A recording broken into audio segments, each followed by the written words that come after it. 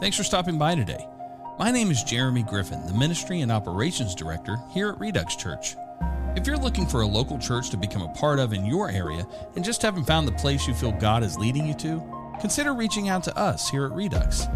We know lots of great places and would love to assist you in finding the place God has for you. On the other hand, you may be here right now because you've become a bit disenchanted with church. And if that's the case, maybe Redux is the place for you. We are a real church in a virtual world. While we don't meet every week in the traditional sense, we do have a community online where you can chat, ask questions, and connect with others like yourself. We do, on occasion, meet in person for small group discussions and special worship and prayer events, but new Redux discussions are available every Friday morning online. In any case, we are glad you're here now, and if we can do anything to serve you, please let us know. You can contact us anytime online at redux.church. God bless. You're listening to the Stream Grace Network. All right, we're back. I'm excited. This, I'll say it right now. If you haven't done it already, stop the video, go back and get into some worship. Spend time with Him. Be ready to receive what's going to come through this. Because one of the things I want to talk about, and I started to talk about it before we recorded, but I want you guys to hear this too, is the process of preparation that we have going into sitting down and recording a conversation over Scripture. And I know that, a lot of times we have people who are, we'll call the traditional pastors on this. We've got several of them that are regular contributors. And so early on, one of the things we had to do is I won't say coach them, but just give them a heads up. It's like, hey, don't worry about preparing like you would for a sermon. And in fact, when you look at the passages that we cover, some of them would be impossible to prepare in the way that you prepare for a sermon. Right. Like you can't necessarily just teach a message off of some of the passages we talk about. Yeah. But you guys brought up what you do to prepare. So, Lori, what do you do to prepare for Redux? I just read through it. I read through the Passion Translation and looked at the footnotes because they have really good footnotes in there. And then I don't know, I looked up a couple of commentaries, but not a lot. I like to just see where the conversation goes. Yeah. See where God leads us. Rachel? So, yeah. Well, it's funny that you bring this up because way back when we first started this, the pastoral side of me wanted to go dig into old messages. And I never did it because I kept thinking, okay, I'll get to it. And then it was like, well, sheesh, I just need to read it now because it's tomorrow. Right, right. So now when I just read it, and I've always loved the Joyce Meyer's Amplified Bible. And I said to Adam, before you even asked me, I said, I'm thinking about getting a new Bible because, you have Bible, you write in it and it's kind of seasons of your life. Yeah. And I just can't get rid of this one. It's still so meaty. And she too has side notes and her thoughts, which I still think are very, very applicable. Yeah. But I'll read in the message on my phone. Yeah. But that's it. There's so many good. I love Amplified. There's so many different versions. I think I did it Tuesday. Yeah. And we're recording on it 2 days ago. Right? Yeah. Well, what's funny is I have people asking me sometimes why we're using the New Living Translation. And I said, cuz. Yeah. I mean, that's the one I chose. There's so many. There are. And, but one of the guys that we've had on a number of times, John Ewell Sr., he was on John chapter 1, and it was our first time to do this, right? And it was before we went to 3 people, so it was just he and I. And he told me something I just loved because he said, I started to sit down and study. Yeah. And he said the Holy Spirit spoke to me and said, just go. Yeah. And for him, he's been in a pastor pulpit ministry, however you want to word it, for 40 plus years. I understand that tension. Yeah. I do. And I had a great deal of respect for the fact that he just listened to that and did it. And it was a great conversation. John 1, for me, it was very, very similar to what John 13 is with us, I had such revelation on John the Baptist through all of that. And I'm like, oh my goodness, this guy. Well, it's funny coming from, because I am wired with a pastoral heart that is now comes out of me a lot, but coming from that pastoral box of what's expected of you on a Sunday morning as a pastor is a 3-point message or a 5-point message, no breaks. It's you, it's a monologue. and you get into a performance that it becomes about, I've got to make sure I deliver this correctly, eloquently, and that they get it. And performance is the best what I can give. So when God was cutting that out of us pastors and putting us in this setting, that tension's still there. Sure. To perform. In fact, even I can remember thinking, okay, I got to get dressed. I got to get my best clothes on. I got to get my, So now it's like, just show up. Just show up. What's in my heart will come out. Well, yeah. Elon Musk has a great saying. It's my favorite thing I've ever heard him say.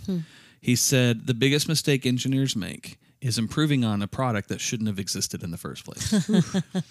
And it's really an interesting concept. There's a lot to unpack there, but dare I say that the biggest mistake pastors have made is getting better at doing something they should have never done. Yeah.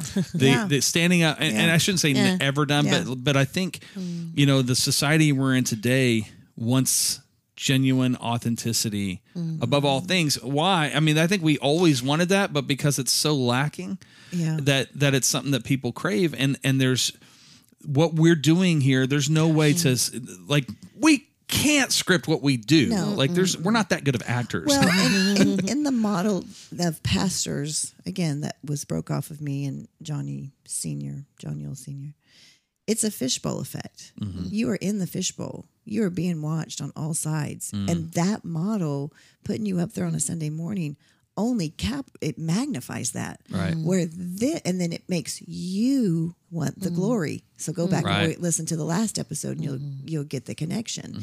So then you start craving that anointing that brings you the glory, that feeds the ego. We're just in the spotlight. Yeah.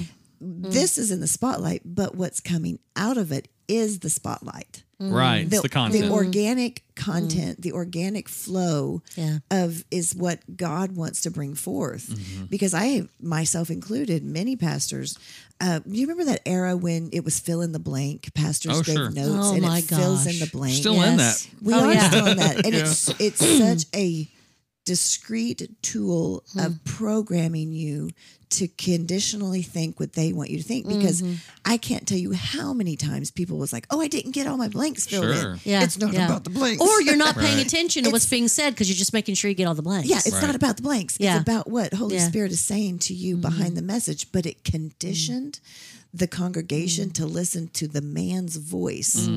And there was no room for rabbit trails or veer-offs or letting God just flow. Fishbowl conditioning, where this is none of that. There are no blanks. There are organic thoughts, but it's meant to provoke the listener to have their own thoughts of what God is saying to them, not us. The author, Wayne Jacobson, you know him. He travels around and sits in a circle and talks to people. Mostly. And I got to be a part of that one time. And in one of his books, he talks about that. And he says, that's when people get to ask questions and think, and they remember more, and they get to feel comfortable. And I prefer the small group. It's a small group thing. And he doesn't dominate. You ask him questions, and it's very informal, and I sort of think that's kind of what this is like. We're having a conversation, and you don't prepare for a conversation. Now, my favorite thing when we were pastoring, I loved Q&A. Oh my gosh, I loved Q&A because it kept me on my toes. It was spontaneous, and it was when I heard God the quickest. Because I don't have time to think about I don't even know what you're going to ask. But God does. God does. This is the biggest point why I wanted to ask you guys about this, because I think, when we start talking about being ministers, like, I believe that everybody is called to do what God's calling them to do, which is minister to those who are around them, like always. In whatever thing you're doing. Exactly. It doesn't matter what it is. And so this is that process of, like, recognizing we're ready. Okay. If you ask a hobbyist about their hobby, they don't have to say, let me get back to you tomorrow as I prepare to present to you a message on my hobby. They just go into it. They're passionate about it, right? Well, we have that opportunity too. When we remove the pressure of presenting and we just say, man, this is what is in me, Yeah. right? That's Right now. and that's the strength of all of it. So I think I appreciate you guys and everyone who's been a part of this. I mean, honestly, everybody. But we have people on that I'm excited about some of our upcoming ones too. But we've had people on that they don't present from the pulpit, Right. Yeah. and they're just as solid as anybody else because this is what we're doing. Great. You know, Great and so example. I'm just blessed. I've been on all these except for chapter 2. Let me say something, but Yeah, connect to what you just said. And that right there, people who aren't pastors have just as much to say. Yes. Or speakers. That Yeah. is like what it's supposed. That is, you'll get into chapter 14, why he left the earth. Right. So it could go out through all the world, and your voice is a microphone, and my voice is a microphone, and their voice is a microphone, not just the person with the microphone. Right. Which is one of the things that's difficult about church. Absolutely. Which is a whole Sure. nother option, a whole nother Right. discussion. Well, So, and I hate to reveal it this early on in the book of John because anything can change. But we are looking at doing Acts next and talking about the early church, and I think Nice. it'll be powerful. But all right, so we've burned 11 minutes in this, so let's get into the verses. passage.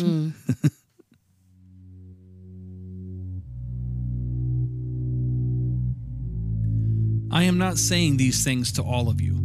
I know the ones I have chosen, but this fulfills the scripture that says, "The one who eats my food has turned against me."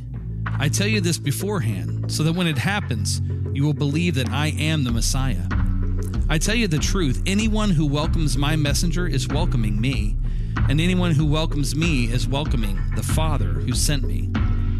Now Jesus was deeply troubled, and he exclaimed, I tell you the truth, one of you will betray me. The disciples looked at each other, wondering whom he could mean. The disciple Jesus loved was sitting next to Jesus at the table. Simon Peter motioned to him to ask, "Who's he talking about?" So that disciple leaned over to Jesus and asked, "Lord, who is it?" Jesus responded, "It is the one to whom I give the bread I dip in the bowl." And when he had dipped it, he gave it to Judas, son of Simon Iscariot. When Judas had eaten the bread, Satan entered into him. Then Jesus told him, "Hurry and do what you're going to do." None of the others at the table knew what Jesus meant. Since Judas was the treasurer, some thought Jesus was telling him to go and pay for the food or to give some money to the poor. So Judas left at once, going out into the night. All right, so we're going to spend some time talking about Judas, Bless his heart. or as his friends called him, Judy. Yeah. Hey there, Judy. I heard a comedian say that one time. He was talking about it, and he says, "Don't call me Judy. I hate that." In that accent. Oh, of course. Judas. So Good night. I love how Peter looks over at John, or the one that Jesus loved. Yeah. And I he's love like, that because we're all the one that Jesus loved. I know, Isn't right? that cool? Yeah, Yeah. but not to John. No, John was. No, not to John. Well, don't they say Jesus had the 12, then he had the 3, then he had John. Yeah. John, then he had Peter, James, and John, and then he had the 12. Yeah. Yeah. I think it's just funny, though, because And I John, see John that. did live the longest. He did. Well, and Peter being the most out there, right? He's always out front. He's the one who's like, wash my feet too, or Yeah. my body too, and blah, blah, blah. So he looks over after all that, right? This is after the foot washing, and he looks over at John and is like, who's he talking about? It's not. It can't be me. Like which one of us is gonna do? Right. Yeah. I mean, he's genuinely, and John's like, It's not me. I don't know. Let me Hey, ask him. Is it me? Hey, master. So who's gonna do it? And Jesus is like,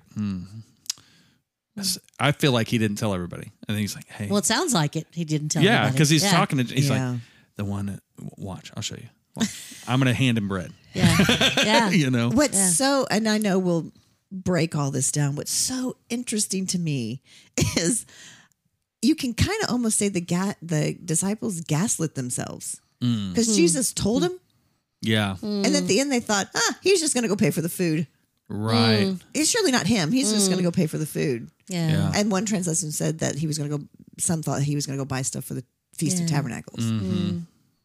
No, he just clearly said to you, this is what's going to happen. But Satan was already in the room. Yeah. Entered was into entering into him. Judas. Judas. Yeah. According to that according to this passage. Yeah. But then they all go, probably not him. Yeah. Like, no, it is him. And how many times does God say something to you and it happens and you go, was that really God? It's hard for us to believe that stuff sometimes. It is. People are going, who would do that? We must be misunderstanding or. But evil unfolded right before their eyes. Well, right. And Jesus was in the room. And a lot of times I can hear a lot of people saying, well, why did Judas get that? Why was that his destiny? Right. I don't know. Well, I don't know. And when we get, and this is going to get way out there, but when we start thinking in terms of having control over the fourth dimension being time, that's the all-knowing part of God that we can't grasp. And so it's not a predetermined thing. It's just because I can hear people asking that. Right. Was it predestined? That is man. That's a conversation I would love to have. Wayne and I had that conversation because the other day. That is a very real belief that people have. Yeah, but he didn't have a choice. They didn't have a choice. Yeah. See, that just doesn't sit right with me. He did. I agree with you. Yeah. But this is the problem with all prophecy is that it implies there's no option. Right. But it's just I love foretelling. it. It is. And in fact, how many times, in fact, in this one, let's see, where is it? The scripture said, So right here, it starts off, I am not saying these things to all of you. I know the ones I have chosen, but this fulfills the scripture that says the one who eats. So Jesus knowingly fulfilled scripture. That's a will. Yeah. That's a choice. Yeah. Right. But I think this is the thing. And I talked about this in the last chapter, how there's things that I talk about out of these concepts. And this is one of them where Judas goes and he betrays this. How many times, and it dovetails into Peter's denial that we'll talk about here in a little bit. But the reality is we sit here much like Peter and say, I don't know how anybody could ever do that. Yeah. But we've got to remember the supposed torment. We don't know. But if you just put yourself in the shoes of Judas and feel like you're constantly wrestling, because there are people, I had a friend one time, and this is not an indictment on him if he's listening and he hears a story. It's just a good example. Who, when we were kids, he was talking about going to college and I said, well, what if God tells you shouldn't go to college? Yes. He said, God would never tell me that. There's certain There's a lot of things- people that say God would never say that, so it couldn't be him. Exactly. And so what we've done is we've put up this fence, this road. Now there are things that God would never say because they violate his character. Right. Going to college is not Right. fall in that category. Right. It's not there. But Right. but recognizing that as soon as we do that, what we're really doing is I am not willing. We're saying I am not willing to cross that line for God. That's a threshold. I won't go there for him. It's saying to God, listen, I will do a lot of things for you as long as they're comfortable and safe and I feel good about it on the front end. No. Oh. And really, that's the same thing as Judas. Yeah. So let In me my ask you, opinion. let me ask you this question. So Satan entered. Judas did what he did. And the stories and the chapters will definitely lay that out. Jesus still loved him. Sure. Of Yeah. course Still he loved did. him. So let me ask you this question. So His heart was broken yeah, when he did that. and I don't know the answer, but this is a question I can hear maybe some people thinking. So does God allow Satan to be used to fulfill Scripture? Oh, Well, here's the according thing. to if you're reading it flat, Yeah. I think God allows all sorts of things. I mean, one of the things I like to talk about all the time is often when people say, does God allow, why did God allow this or God allow that? Well, because you're thinking finite. correct. I mean, if I you're agree with thinking that. in terms of earth and that is it, yes, Yeah. well, then those things are Yeah. big deals. yeah, Right? But that's an atheistic thought. This is it. Nothing after this. Well, if we're thinking in terms, I mean, again, let's just measure with a finite number. Let's measure with 1 million years of existence. If we live for 1 million years and we live of that 1 million years, we live 80 of it on earth. How big of a deal is that? exactly. Right? Now that's with a finite number. Our spirit is an infinite being. Yes, So our time on earth is not even measurable. It will become, at some point in existence, it would become so minuscule it wouldn't even be a measurement. And we don't judge good and evil. No. That's the wrong tree. Right. Right. Something looks good, so we think it's good. Something looks Right. bad, we think it's bad. That doesn't necessarily. It's not I necessarily think the true. biggest point here is for me is Jesus still loved him. He knew what he was going to do. He still loved him. He even loved him after the fact. And they'll go on to read that he was very tormented by what he did. And I don't think, but we all sometimes are overcome with a compulsion to not necessarily do what's right all the time. Yeah. I don't necessarily want to do what's right all the time. Well, and what if at the very end, the reason he was so tormented and hung himself, maybe because he came back?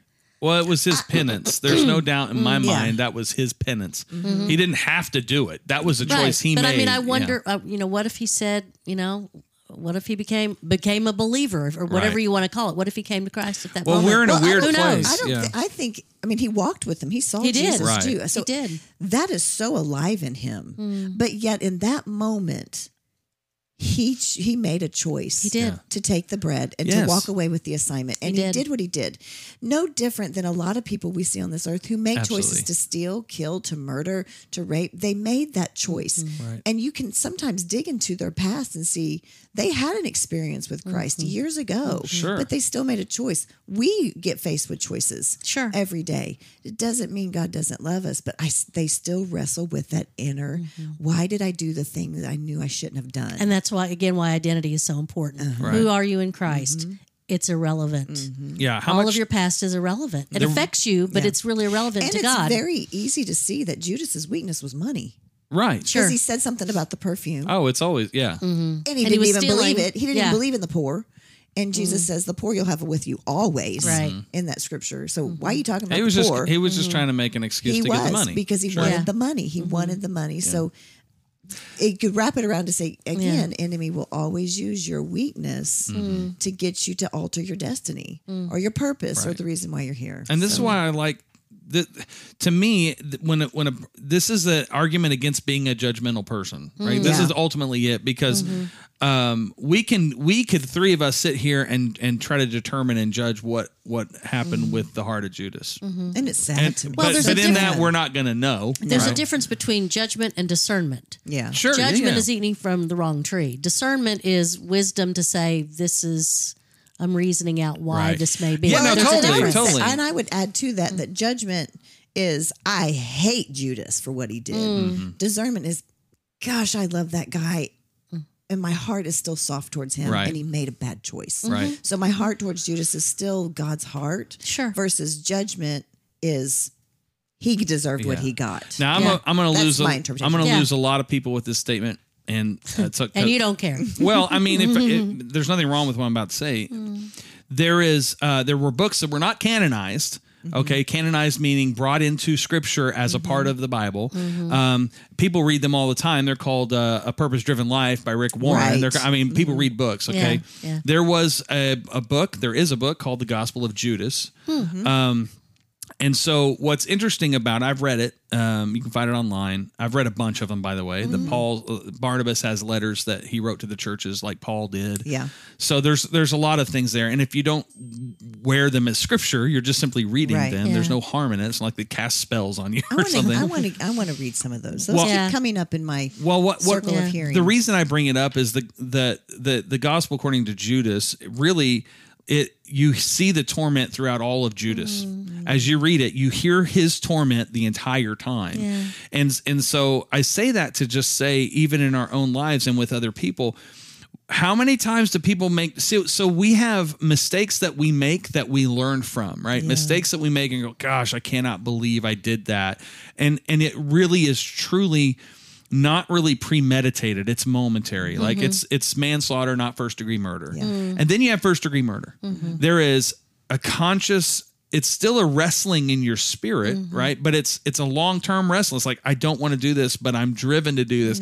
So we have this drive because we've not nourished our spirit man. So we've met the need of our physical man, right? So taking Judas as an example, he wants things. He's materialistic. He wants money. So presumably he can do stuff with it. Maybe he just loves money. I don't know. But But he believes that he needed it. He believes that he needs He's it. Right. acting out of his beliefs. He's absolutely elevated that. It's his idol. No matter how you do it, one of them wins, right? And he put his want, desire, need, perceived need over that of Jesus. Yeah. Isn't that interesting? That, right?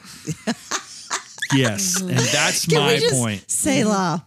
Right. Let's just pause and think about that for a moment. Right. And this is what I hope that everyone who hears this listens to. Jeez, I can't Louise. speak to it. I don't know who's listening. I see this for myself. What do I elevate above Jesus? But it's always about, I have a need that God's not meeting. Yes, he's not so enough. I have to need it, meet the need myself. That's yes. right. And so out of that belief is what you act. That's and right. that's why belief systems are so It's so important. And you said at the end of the last episode that what Jesus did to wash feet was enough. That word enough is so powerful. Yeah.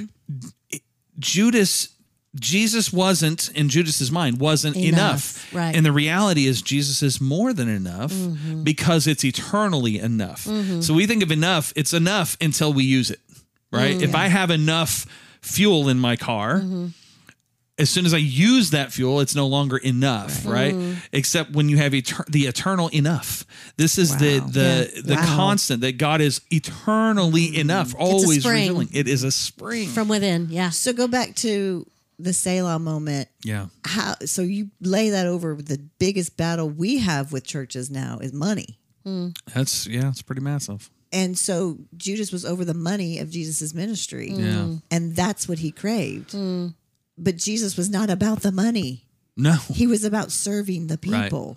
Because the money enabled him to do what he needed to do. It wasn't about the money. It wasn't about the money. Right. In fact, he even trusted somebody with the money. Sure. Yeah. But because Judas idolized the money and was going after the money and the glory and the gold, that's where a lot of churches fall. And we don't recognize that drove him to betrayal of the Messiah. Yes. Yeah. And so, yes. My and how goodness. much does money drive people, leaders, to the betrayal of the people? Which ultimately is the betrayal of And it's Christ. ultimately the death and the death of that ministry. And then it turns people from the Father. Right. They end up judging God because of A church. yes, Right. one man that stood up there Yeah. in the fishbowl and was the Yeah. So that can go on and on. It's brutal. But we got less than 3 minutes, so any closing thoughts?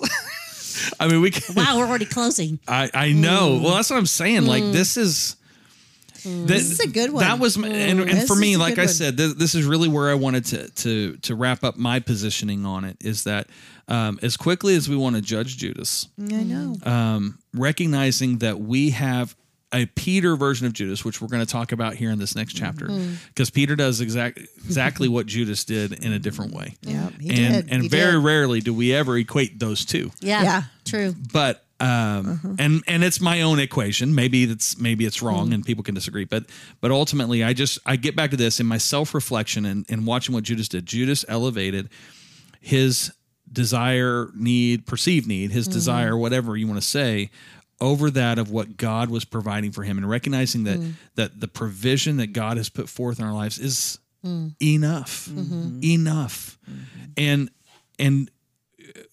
when we think that it's not, I think it's because we are not living in the kingdom. We're living in our cultural kingdom. And there is a standard of enough that is arbitrary. Yeah.